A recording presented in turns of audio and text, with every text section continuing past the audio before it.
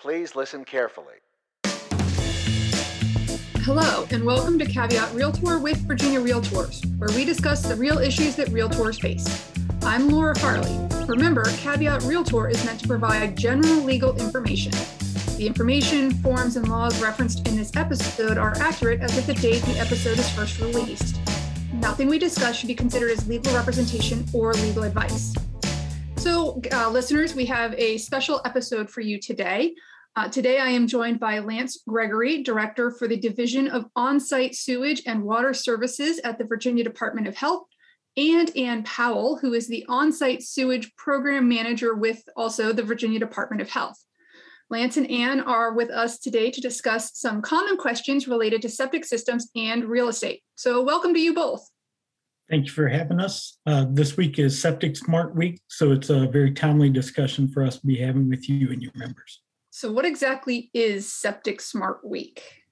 Septic Smart Week is a program coordinated each year by the EPA. The program is to improve homeowners and other stakeholders' understanding and awareness of maintaining effective septic systems to safeguard public health and the environment. Okay, Ann, let's stop and take a step back to the basics for those that might not be quite as familiar with septic systems. What exactly is one? A septic system is a way to dispose of sewage, typically on your own property, without connection to a community sewer system. Septic systems typically rely on settling of solids in a tank and disposal of effluent in a drain field. The soil assists in treating the wastewater. However, there are some more complex systems that include treatment devices, also known as alternative treatment systems. And there are also some community-based septic systems. All right, so as a realtor, how do you know if the home that you're working on or working with a client for has a septic system? So if you're representing a seller, they should know if their home is on a septic, but it's good not to assume whether you're representing a buyer or a seller. There's approximately 1.1 million homes in Virginia served by septic systems. So you can contact the local health department to verify whether there is any septic or well records on the property. And you can also check with local real estate records, which may indicate connection to public sewer. So Lance, if a house does have a septic system, what basic records should our members be looking for from that local health department? You'll want to get a copy of the construction permit and the operation permit. Those will tell you the capacity of the system, how many bedrooms it can serve. You'll also want to get a copy of the as-built drawing or construction drawing to have a general idea of where the system is located. If it's an alternative system, you'll also want to get a copy of the operation and maintenance manual. The O&M manual is critical to ensure that the owner properly maintains their investment. Okay, so those are the common documents. Are there any other that are less common that our members should be looking for from the local health department? You could also ask about any notices of violation, which would indicate past issues with the system, along with any variances or waivers granted to the previous owners. Some waivers do not transfer with the property and require a new system to be installed prior to the transfer. So those are not common, but important to look for. Great. And what if the local health department does not have any septic system records for a particular property? That would likely mean the septic system was installed before our modern record-keeping systems, or the records have been, unfortunately, misplaced over the years. A property owner can work with a licensed contractor to come to the property and physically locate each component of the septic system. Once the components are located, I strongly recommend taking measurements so you'll know where to find them in the future. That is a great tip.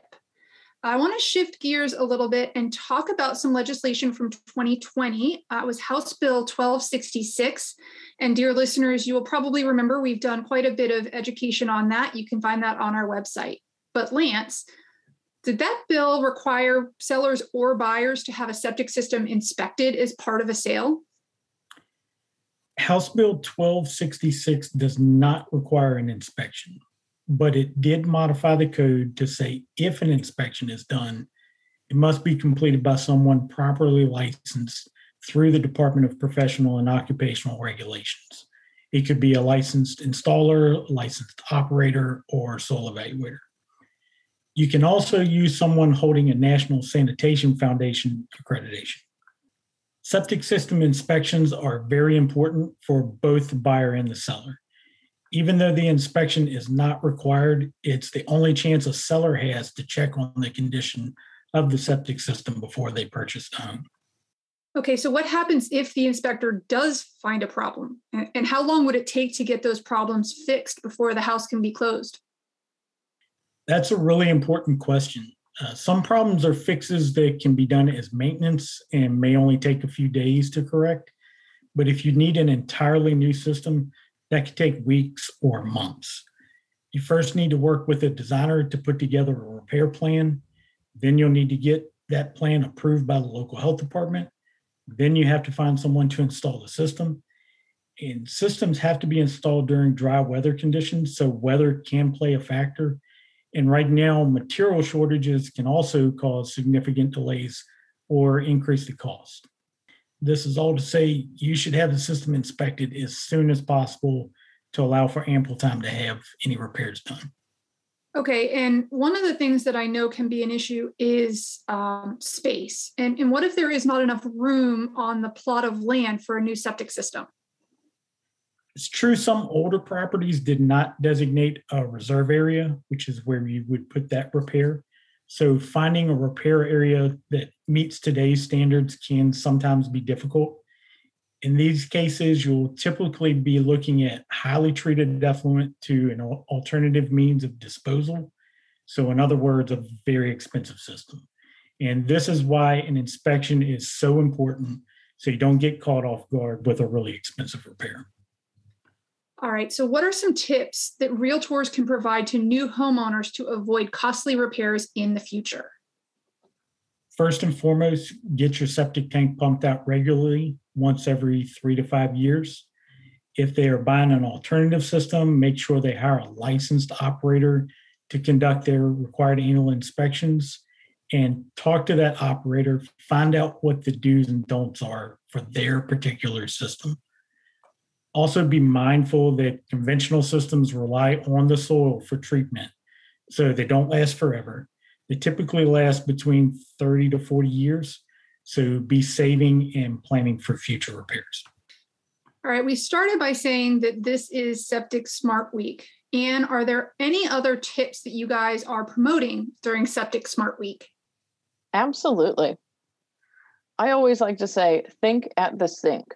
Think about what you're putting down the drain. It can really impact your system.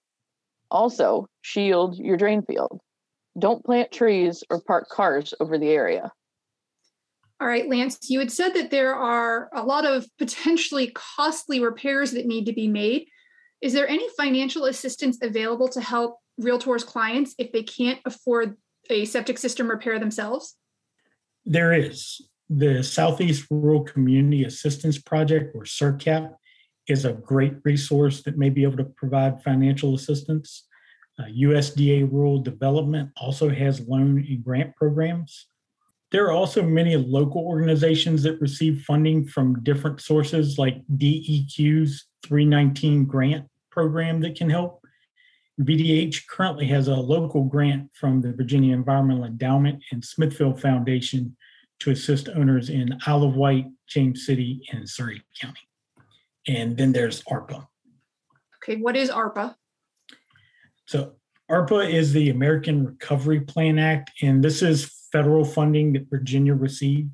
And the General Assembly recently approved a budget to provide VDH $11.5 million in funding from ARPA for septic and well improvements. And the program will be eligible to owners at or below 200% of the federal property guidelines.